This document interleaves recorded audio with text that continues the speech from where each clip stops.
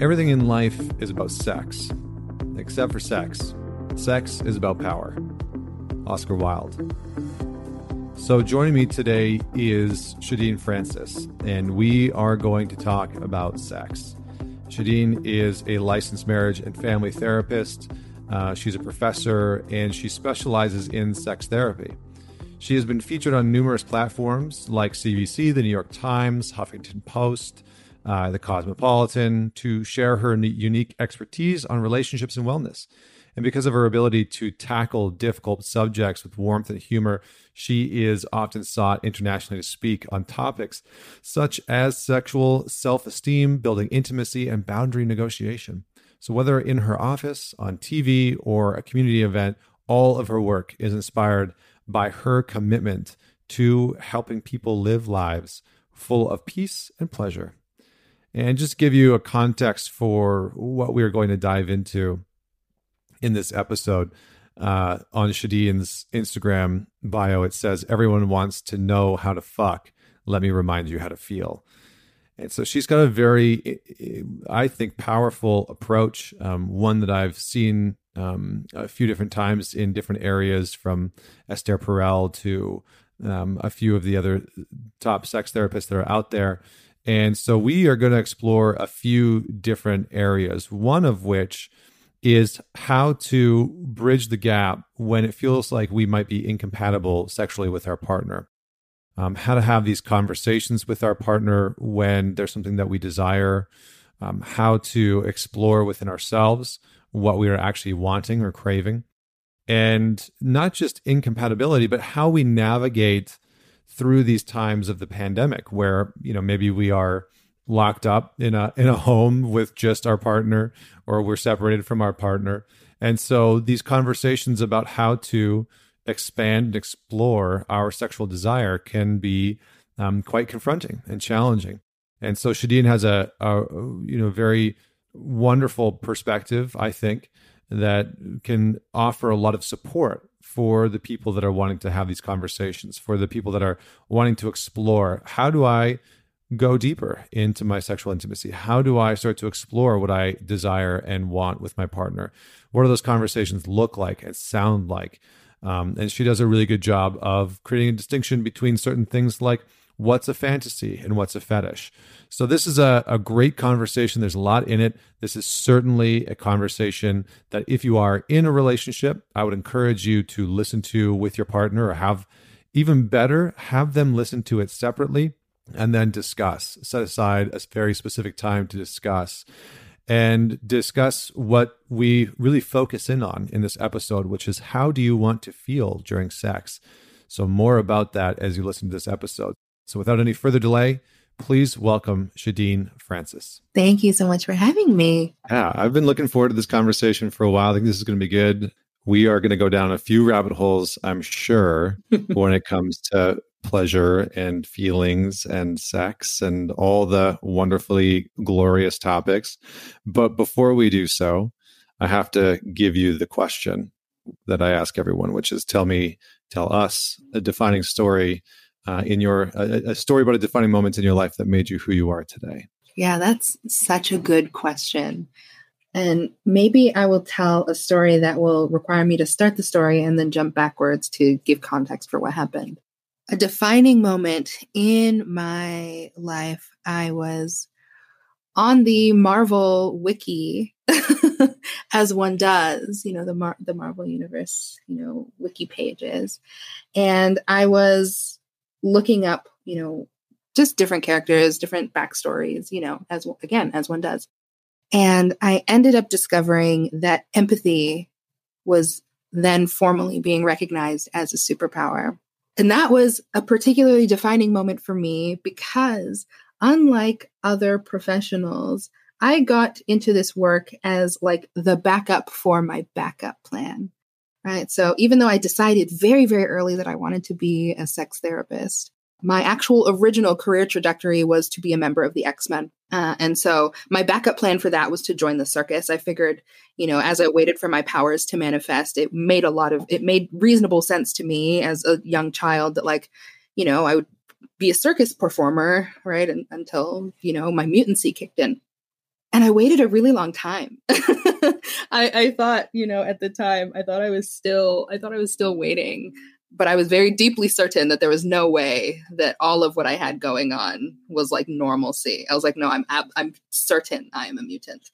And that moment was really, really transformative for me, right? To see empathy listed as a superpower. This is me already having like a degree in neuroscience. And I burst into tears, like literal tears, because it was such a core part of my introduction to this work, caring really deeply about other people's experiences and really wanting transformative change for folks. And I didn't really know how else to get that. I didn't know how else to organize that desire. So as a small child, you think about what my values are and how do I manifest that in the world? And the only thing that made sense to me at the time was I have to be with a collective of other people that want some form of like transformative liberation, right? And that was the X-Men to me, right? And they're all like studious and nerdy, and they went to this big, awesome school. And I was like, great, this is absolutely my brand. So to, in some ways, not necessarily give up on that, but to, sort of put some of that early visioning aside, and then to have this, coming together where I'm like in the middle of like a master's of science degree and like, just blowing off some steam. And I happened to be sitting in my childhood bedroom. And so I had a picture of childhood me, like right there. And I remember just looking at her and saying out loud, like, we did it.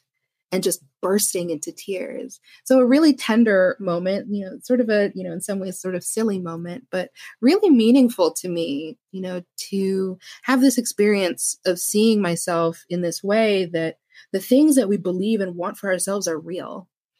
And that even if maybe sort of the way they happen might not be the way we anticipated, I think that when we stay true to like, what is it that I want, right? And really caring deeply about something, really shapes your entire existence around that. And so I'm a big believer in dreaming. I'm a big believer in wanting things and wanting things actively and wanting them without shame, and just allowing ourselves to lean deeply into it. So that was a big gift for me and definitely informed the kind of clinician I am and the way I work with people. So you ask people which X-Men they want to be. Absolutely.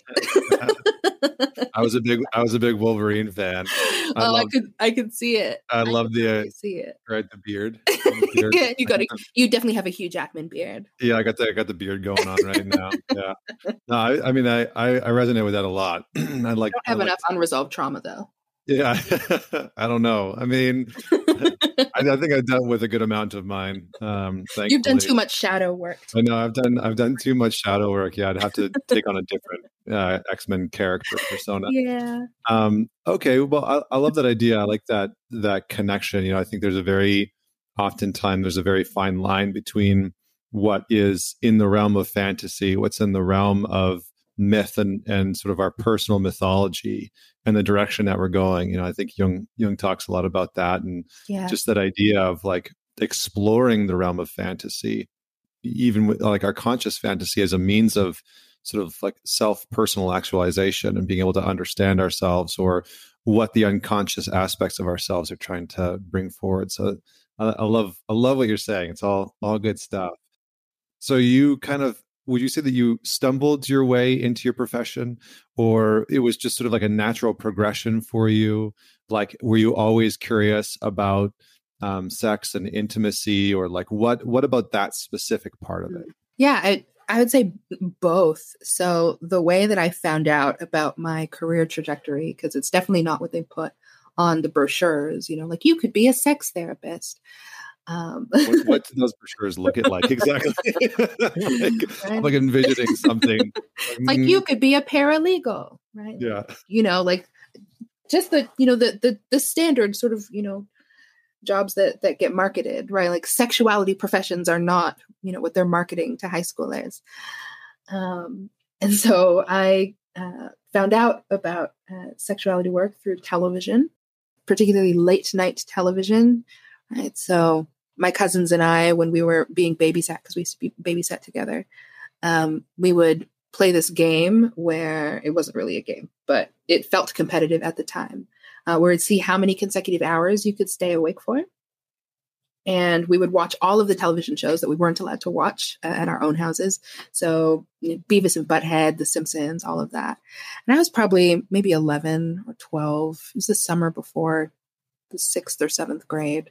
And so you stumble into all of the shows that you don't want your 11 or 12-year-old to be watching, Cat House and all of that. Ren and Stimpy. Right. Oh, I loved Ren and Stimpy. What a show. What a crazy show. Looking back, it's actually incredibly gruesome, but It was a great show at the time, mostly for the taboo of it, right? Mostly because you're not supposed to be watching this. But I fell into the work because I ended up seeing an episode of Talk Sex with Sue.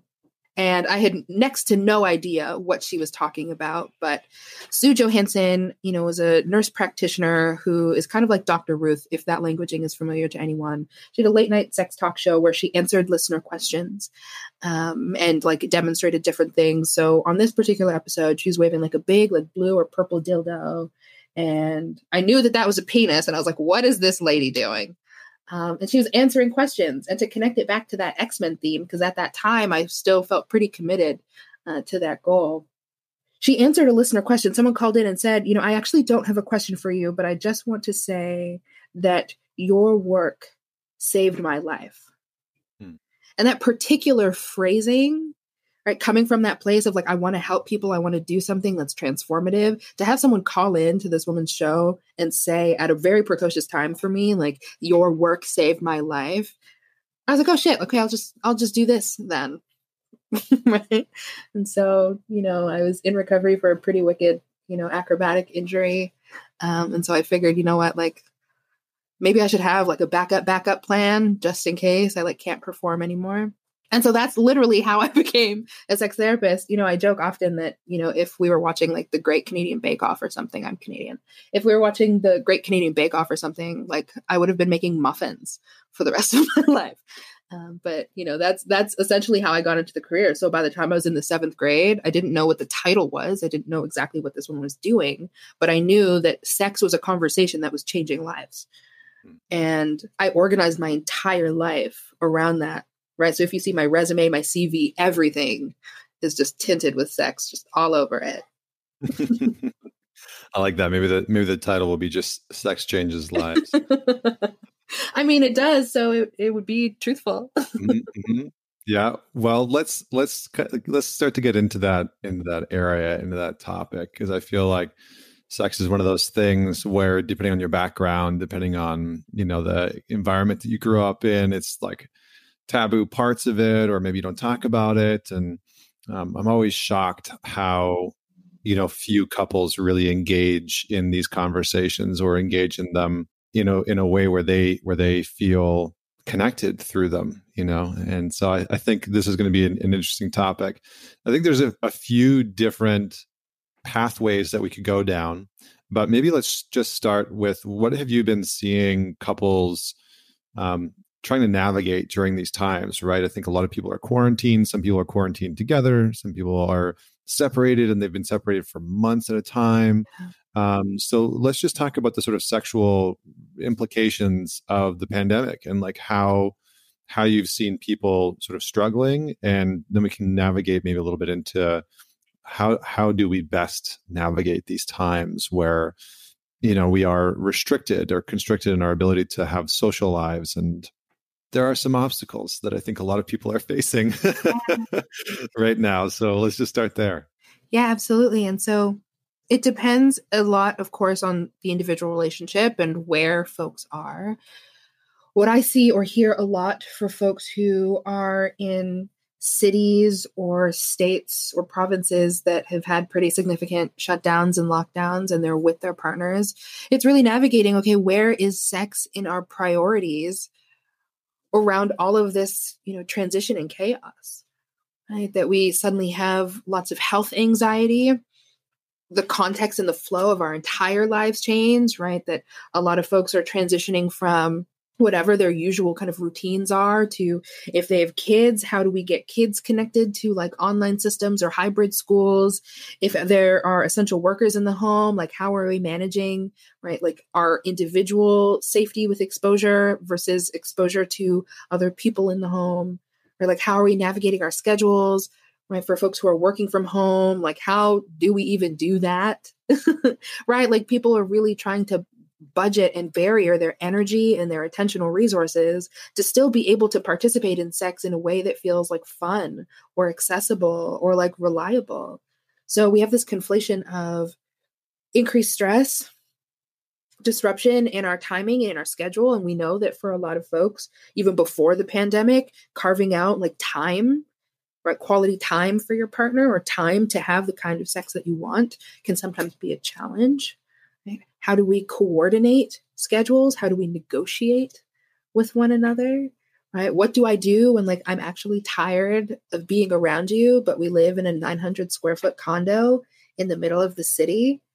And so there's really nowhere else for us to go and nothing else for us to do. And that's just for people who are with one another, right? Folks who are not with one another are now facing many of those same challenges with the added barrier of how do I find a way to be with you safely? Especially if folks are, having to cross state lines, right? Figuring out, okay, how do we, extend or expand our relationship to now consider what connection and intimacy looks like in an ongoing way if we can't be in one another's physical presence in the way that we used to. Well, let's maybe break these down just a little individually, because I feel like there are a few different scenarios that I've seen people experiencing, and I've been getting a ton of questions about this, as I'm sure you have been getting over the course of the last sort of 10, 12 months. Let's just start with the people that are together. Yeah. Right. And I think before we jumped on, I used the term stuck together. Yeah. which some people are like, they're like, man, I can't, there's just no space. You talk about that 900 square foot apartment. How do people keep pleasure, desire, arousal alive when they're around one another constantly, right? They're working within the proximity of one another. They see one another constantly. They're, it's like maybe it's one of the only other people that they're talking to. What does it look like to keep desire and arousal alive in that space? Yeah. I think it's important as I talk about desire, I want to be specific about how I think about desire. Mm-hmm. So desire to me is an embodied wanting. Right? So the process of wanting something, but in a way that like feels tangible, like you recognize, like I feel called to that. I feel drawn to that. Maybe it's intense, like a craving, or maybe it's just an openness. Like, yeah, that could be cool. Right. But the sense of being able to recognize and claim, naming, I want that. I want that. And part of what helps facilitate desire, one, is having enough space to be able to check in with yourself. Right. So as our lives get busier and as our, time gets more pressured, or as we feel more stress, it gets harder and harder to stay really clear on what are the things that we want and figure out how to prioritize them. And so if we're saying like, how do we maintain desire in our relationship, really thinking about or noticing like, what is my stress load? What is my actual threshold? Like, when was the last time I actually paid attention to me?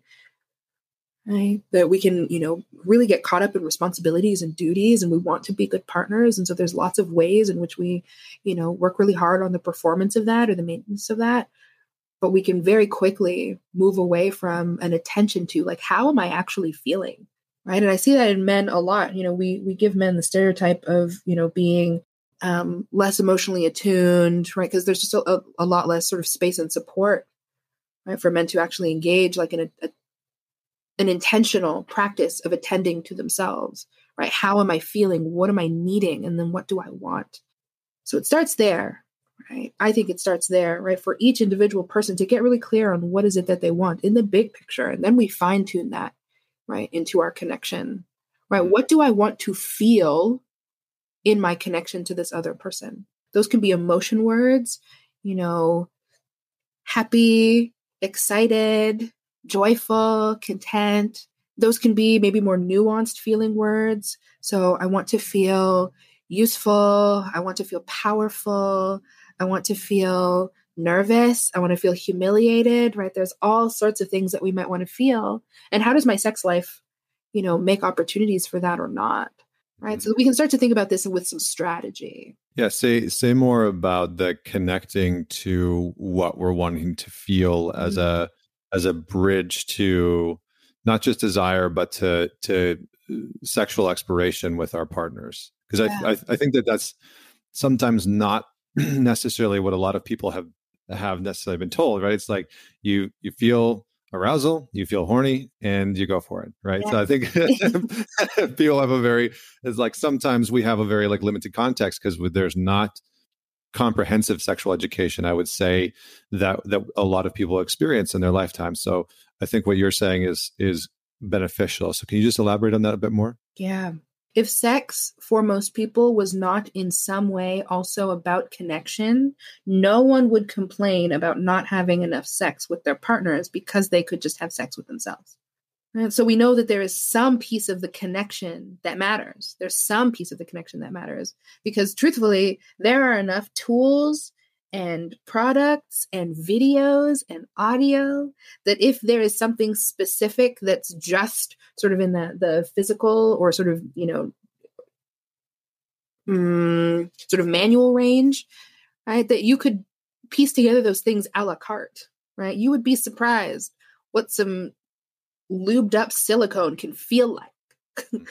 Right? So it's not just about like, I want to put my penis in a thing or I want to look some, I want someone to touch me in these ways, although that matters. There is something that is also happening beyond just that connection. And it doesn't have to be like a deeply sort of emotional, like I'm in love with this person, but there is something that it makes you feel, some way that it makes you feel about yourself that is beyond just the physical sensation. Right. And so that isn't often the thing that we think about, but is worth thinking about because then we can also be really clear with our partners on what it is that we're getting. And this shows up a lot. I know we're sort of bridging a lot of conversations, but they all have so much overlap for me. When I work with folks around like desire discrepancy, right? So like I want sex more than my partner does. If you happen to be a partner who has a greater interest, a more frequent interest in sex than your partner, sometimes it's really helpful to be able to translate to them what it is you are getting out of the experience. And so the more that you can say something like, I want to feel desired by you, or I want to feel excited with you, or I want to feel, powerful or submissive or engaged or seen or whatever language actually resonates with you, right? Like what does having sex do for you, right? How do you want to be seen as a sexual being? Like what do you want your partner to be thinking about you as you're connecting with them? Right? That the more you can get clear with yourself and your partner about that, it creates more opportunities for someone who might have been like on the fence to at least have more empathy or understanding around what it is that you're trying to create that is different than what you can just do with yourself. Yeah, I think that's a really valid perspective that I think will open up a lot of gates for people. I think the sort of immediate confrontation that I think that brings us into is then having to own how we actually want to be experienced in a sexual encounter, right? Which is, I think a lot of people then have shame around that, right? Like just for some people to say, I want to feel powerful during sex, or I want to feel submissive, or I want to, feel desired, or whatever the case may be. Even that, for I think some people, is sort of like a place to meet their edge in that moment. And so, and maybe the sort of first obstacle in being able to bridge that gap in discrepancy. Can you say just a little bit more about that? Like how meeting that part of ourselves and owning that part of ourselves, that desire, that how we want to be perceived or seen or encountered sexually in that way can be an access point for healing in some capacity. Yeah, I hope that we can have self-compassion in this conversation, although I know that that's a lot of labor, right? Because what we're doing is we're actively resisting the shame-fueled messages that we got around who we are, around how we are, around who we are supposed to be. What it will confront is your beliefs around what you deserve, right? And from my vantage point, that is sort of the seat of shame. That's where your shame will sit. That's the nest where shame sort of has made its home, what you believe you deserve. And that's why I think this practice of wanting and actively wanting, although it can sound really superficial, is actually really deep work, can be really deep work. Allowing yourself to really just be accepting of your desires as long as they are not causing harm, right? So anything that no one else, has not consented to is not just free, open permission for you to like want something from someone just because you want it, right? You actually have to have active consent, right? But for you to reflect on and to make peace with in some way, or to just notice, this is what I want. This is how I want to feel. This feeling is meaningful, pleasurable to me in some way. Even if it's a word that has a connotation that maybe is surprising to you or different to you than what people typically talk about during sex, right? That I'll name some, and some might resonate with folks, and some, might be curious for folks or not land for them. And if it doesn't land for you, then it's just not yours, right? But sometimes people want to feel indulgent. They want to feel out of control. They want to feel used. They want to feel submissive. They want to feel scared. They want to feel dirty. They want to feel denied. Right. And so just recognizing, what words come up for you around like, what is it that I want out of this sexual experience? Or what is it that I want out of these connections in general? If this conversation for you expands beyond sex, it's a really powerful bridge to some of the work that we need to do, because whatever comes up for you, you're going to have a reaction to that too. That's the fun thing about feeling work, is that it just constantly regenerates on itself, right? That as you feel your feelings, you're going to get kind of meta and have feelings about your feelings. And then you're going to have feelings about having feelings about your feeling. Right. And so, the layers. Yeah. Right. And so, this is, work that, leaves a lot of opportunity. You get to decide where you want to start and where you want to stop, right? But that there's a lot of really good and meaningful and powerful stuff here. And people often use the word intimacy. Intimacy is this connection. Intimacy is the willingness to not only engage with others, but also engage with yourself. I like Esther Perel's phrasing around intimacy being into me, see. And so when people use intimacy as a euphemism for sex, I like to be very clear with them that this is what you are asking for. You are saying, I want to be in a state of emotional openness with you and be sexual in that place. Yeah, I think it's a powerful context. And I think that for many of us, for many people, there's a lot of blocks in being able to find ourselves in a place or a relationship where we are willing to have that kind of sexual openness and transparency, emotional openness and transparency, right? The safety that goes into that. And so, I think what I appreciate about what you're saying is that there's sort of a tactical piece to that, because there's a lot of analytical, linear, logical listeners on this show who are like, okay, I'm listening. I hear what you're saying. What do I do?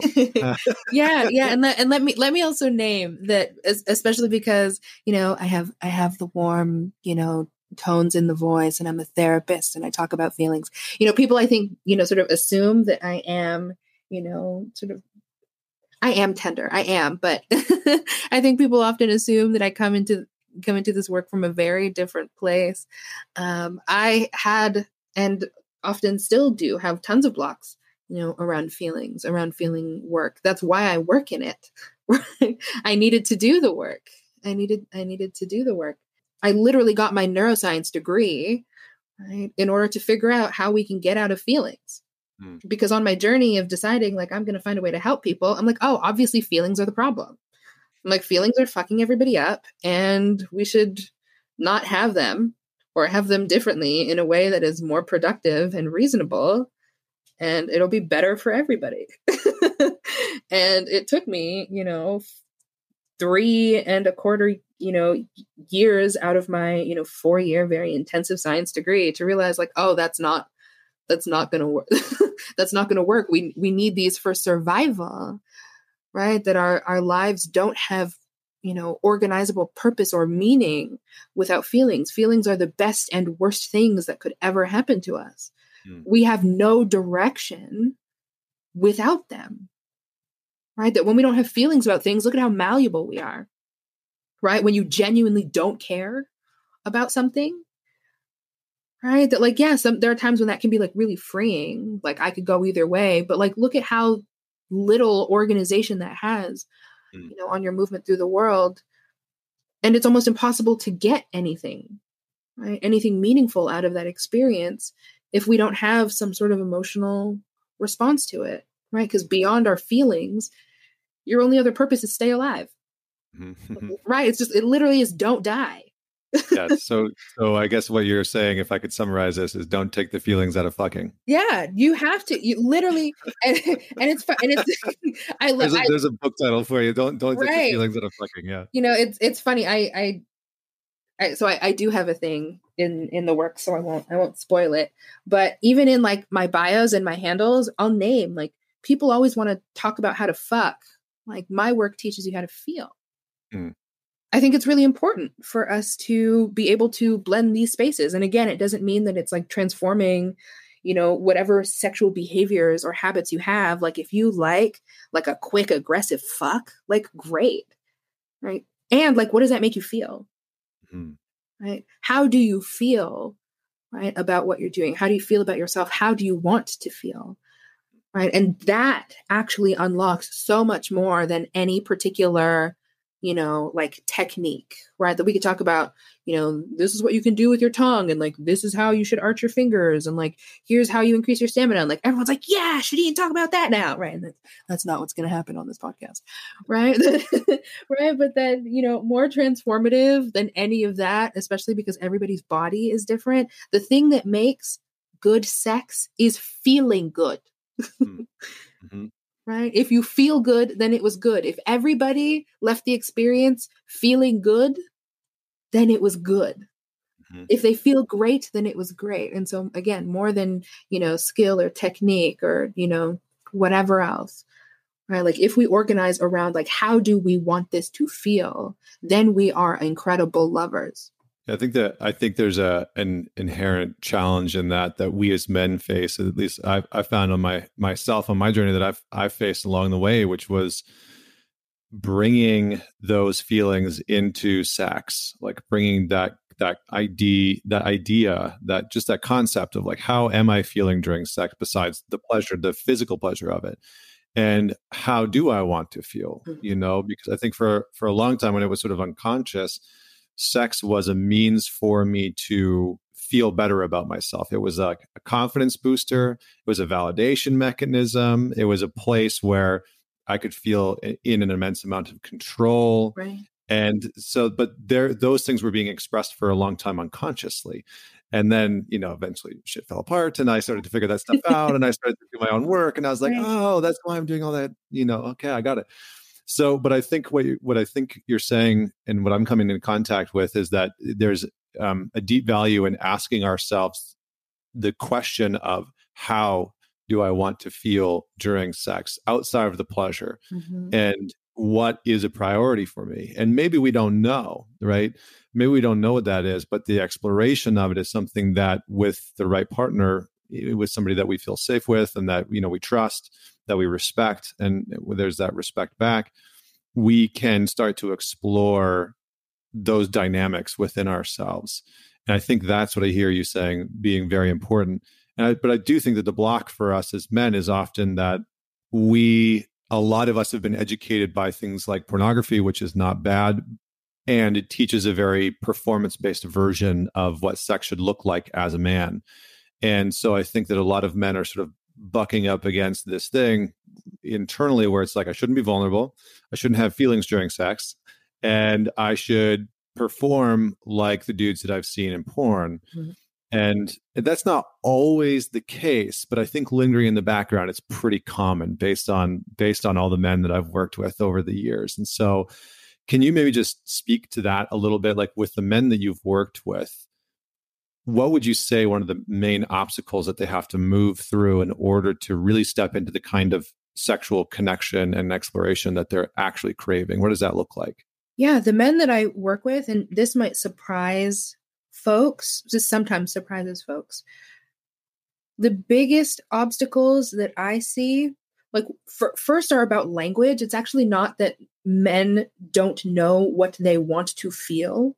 It's finding language that feels like it fits to describe it, right? And so that's just a fluency concern, right? We can absolutely work on that. We can absolutely build vocabulary.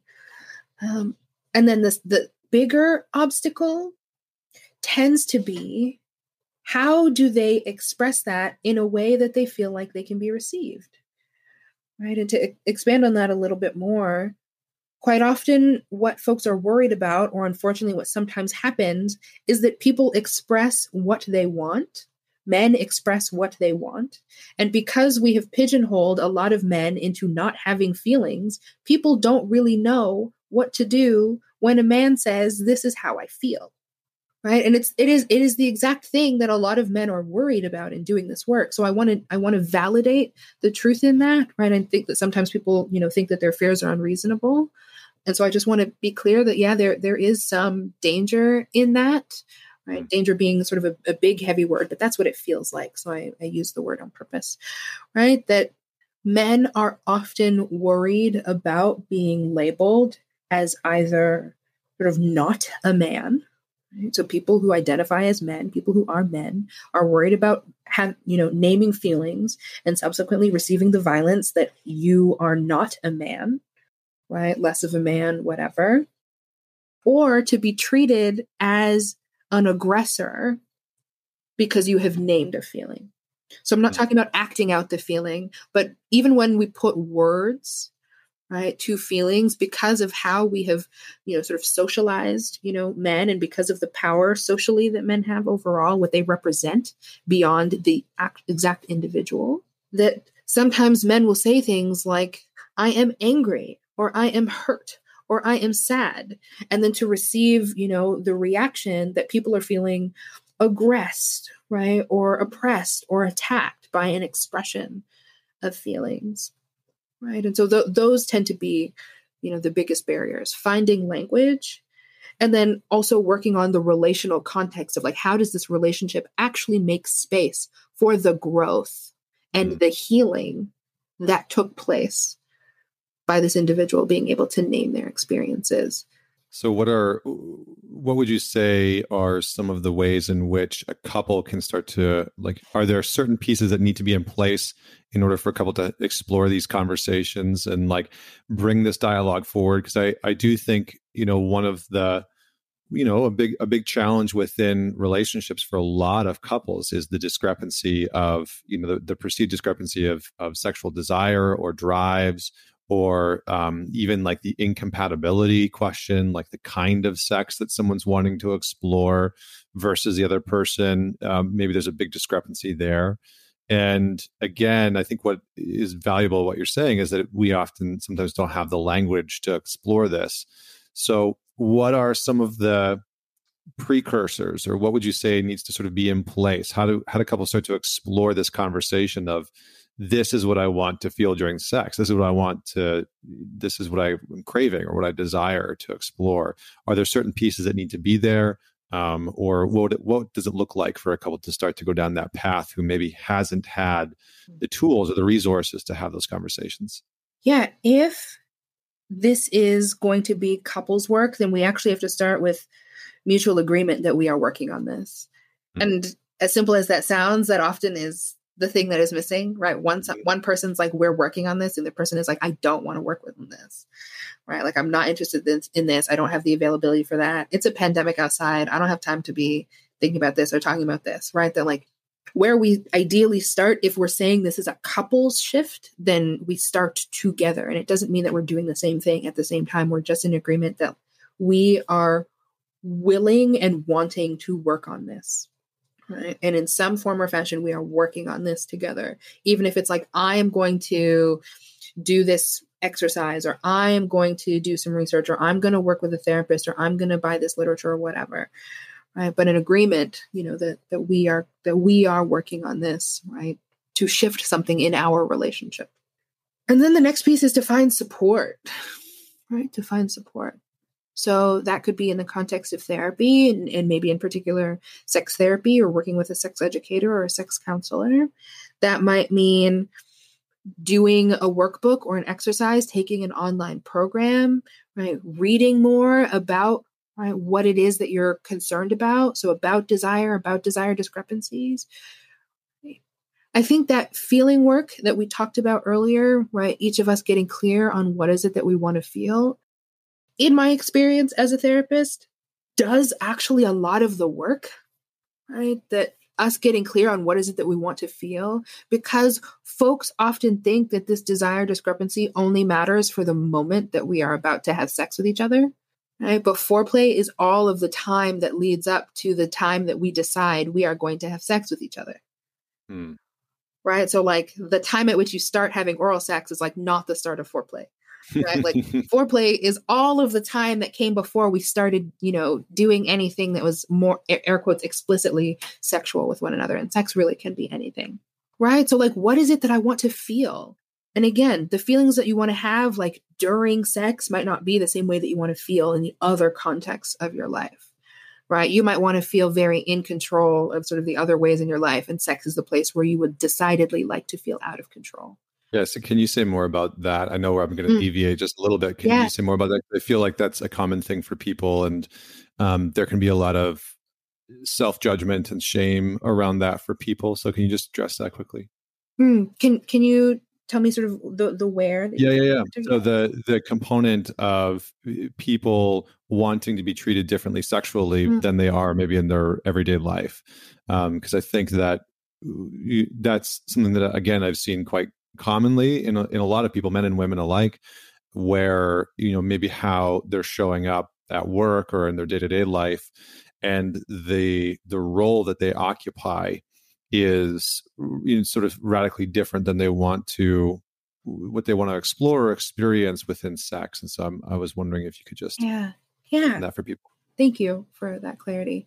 We, are pretty simple creatures living complicated lives, right? And there are a wealth of experiences that can feel pleasurable to us that we might not have access to in the course of our day-to-day lives, right? So if you are, a person with a ton of responsibilities, you don't have a lot of context in your life that would allow you to feel irresponsible or that would let you sort of not be in charge. And so sex could be a safe container for you to access that feeling.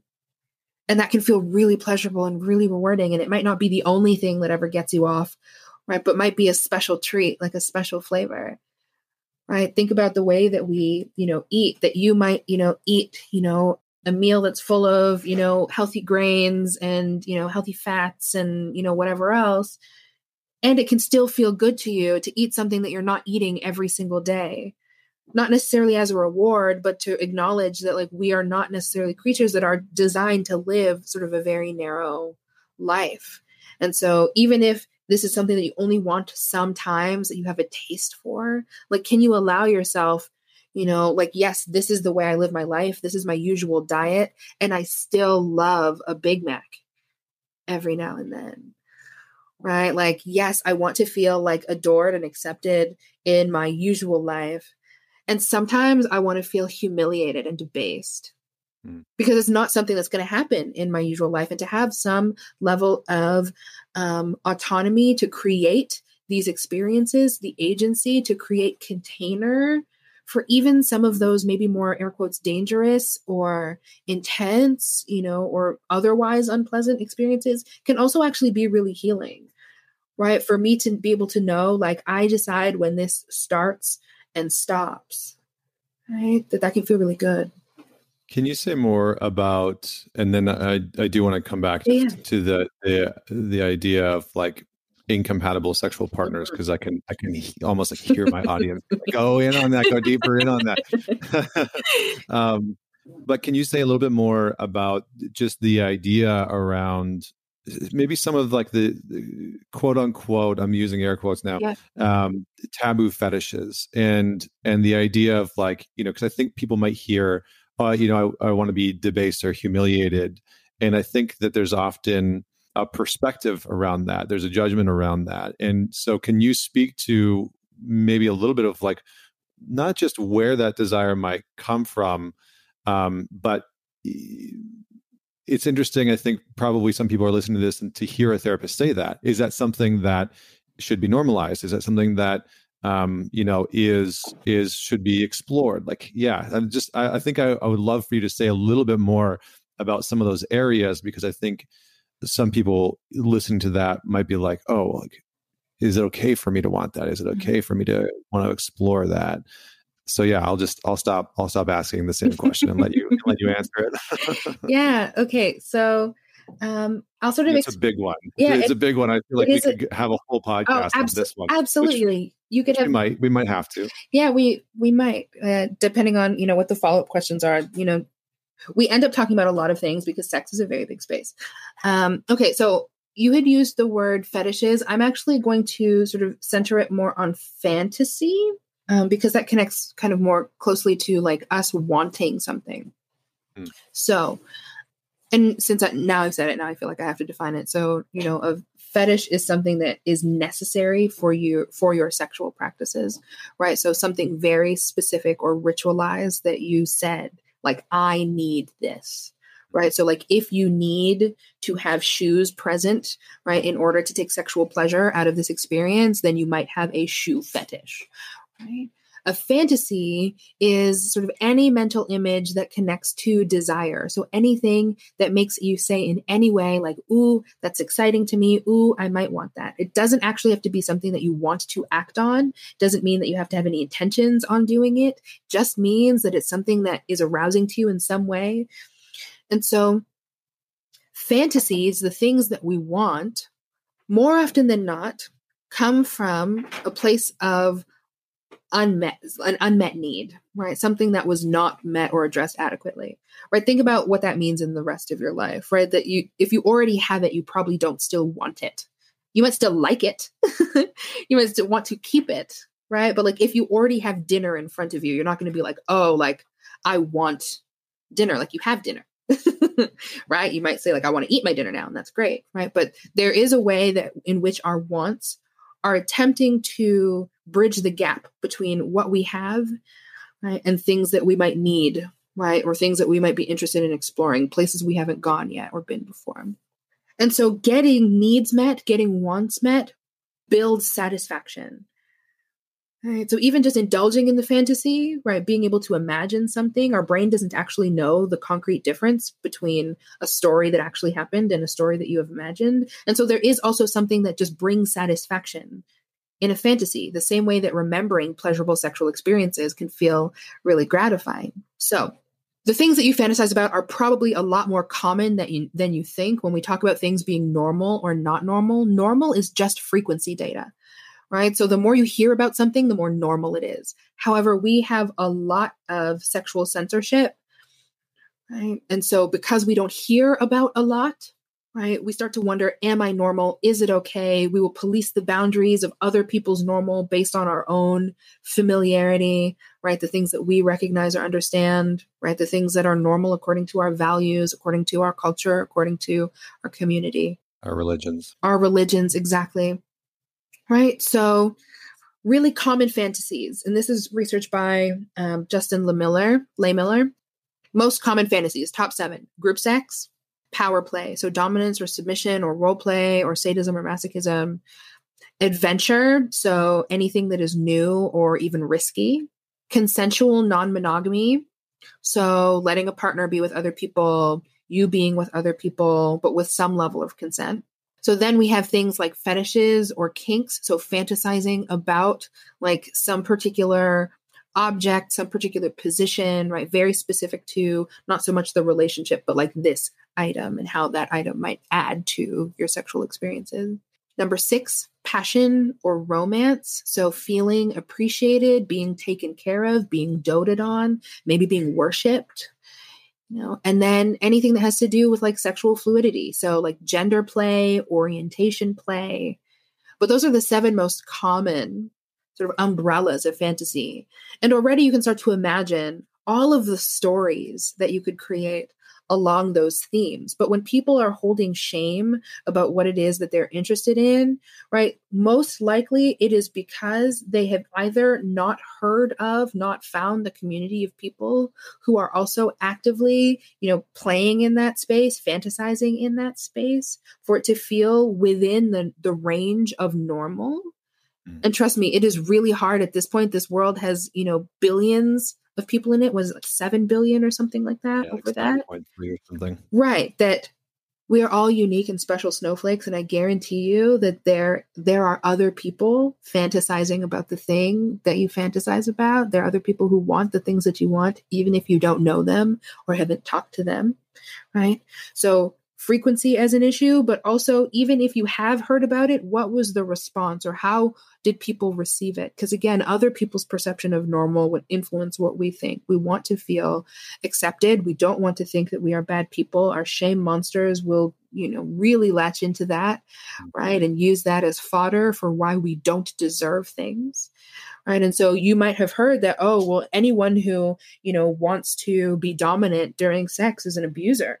Right. Or anyone who wants to be submissive during sex, is weak or, not a man, whatever man means to you. Right. And so being able to be a part of communities that have different narratives around these things makes a huge difference, because you can also start to see that, oh, this isn't about normal or abnormal. This is about people's individual judgments. And there's nothing wrong with me for wanting things or for desiring things. That if I can be in a relationship with someone who is open to exploring this, right? Someone who is consenting to us playing with this or me sharing this with them, if I choose to do that, because sometimes your fantasies are just for you. The same way that you have food that you're like, I have no interest in sharing this with anybody. Like, this is my snack and I'm going to eat this by myself, right? That the more we can create some of that community around our experiences, the less we actually have space for shame. Yeah, I mean, I think you've brought out some really good context. I like that you created a bit of a distinction between fetishes and fantasies, and outline some of the top parts there. I think what I'm really hearing you say, because we're going to have to unfortunately wrap this up, and we will continue this later on this year. But I think what I hear you saying is, as a couple, if you're exploring this as a couple, step one, make sure that both parties are wanting to explore this and are committed to that. Step two, start to connect with some of the feeling components of like how you actually want to feel in that sexual connection. And three, explore the fantasies, explore what's there, and notice where there's shame. And I'm sure that there's a whole other conversation to be had around navigating the murky waters of sexual shame. So any final thoughts that you want to leave the listeners with before we wrap up today? Yeah, let me also do sort of my version of a condensing and see if I can, touch some of these pieces. So the original conversation, or at least a place where we started, one of the places where we started, was around what folks can sort of take out of this conversation for their lives in the pandemic, whether they are, with a partner, maybe they're unpartnered, maybe they are long distance with a partner. And so really starting with, this is the same way our brain works, right? Feel, think, do. Right. So we feel first, where our feelings bias and influence our thoughts. Our thoughts help us, put intention and organize our behavior. So no matter what sort of relationship formation you're in, as you, named, right, us starting with, okay, like, what is it that I want? So that desire piece, right? How do I want to feel? And if there are other people involved, right, you also get that information from them. And then we move into the thought piece, the thinking. Okay, so what is it that I know? What is it that I don't know? Who knows what I don't know, and how do I get their support and their buy-in? Who can help us strategize or learn more about how to create the feelings, or how to create the context for the feelings that we want to have?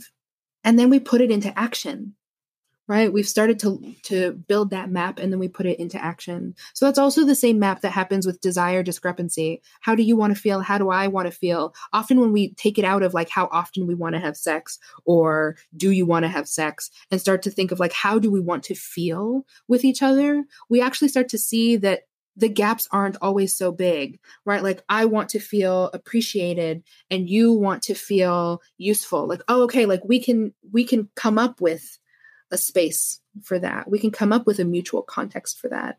If it's I want to feel in control and you want to feel in control, like we can create that. Like it just might be some turn taking. Like today is my turn and tomorrow is your turn, right? But that once we can get connected to what it is we want the outcome to be, beyond what package we want it to be in, we can be a lot more creative and negotiate a lot more easily for mutually pleasurable experiences. I love that. I like that context, because I think it takes a lot of the pressure off of the when and the how many times and the sort of like logistical components that I think a lot of couples get wrapped up on. My partner only wants to have sex once a week and I want to have sex 3 times a week. And is that fixable? Is it ever going to work? And so I think those types of conversations, and I think what you're alluding to is that when we take this approach, a lot of those gaps start to dissolve away, and we're able to find a better rhythm within the relationship. So I love that. Well, listen, Shadeen, thank you so much for joining me on the show. Great conversation. I think we're definitely going to have you back on in the future and talk about this again. For people that want to learn a little bit more about you, where is the best place for them to follow along? Yeah, I think the best place for folks to track me these days would be on my website, shadeenfrancis.com. All of the links to sort of all of the other things will emanate from there.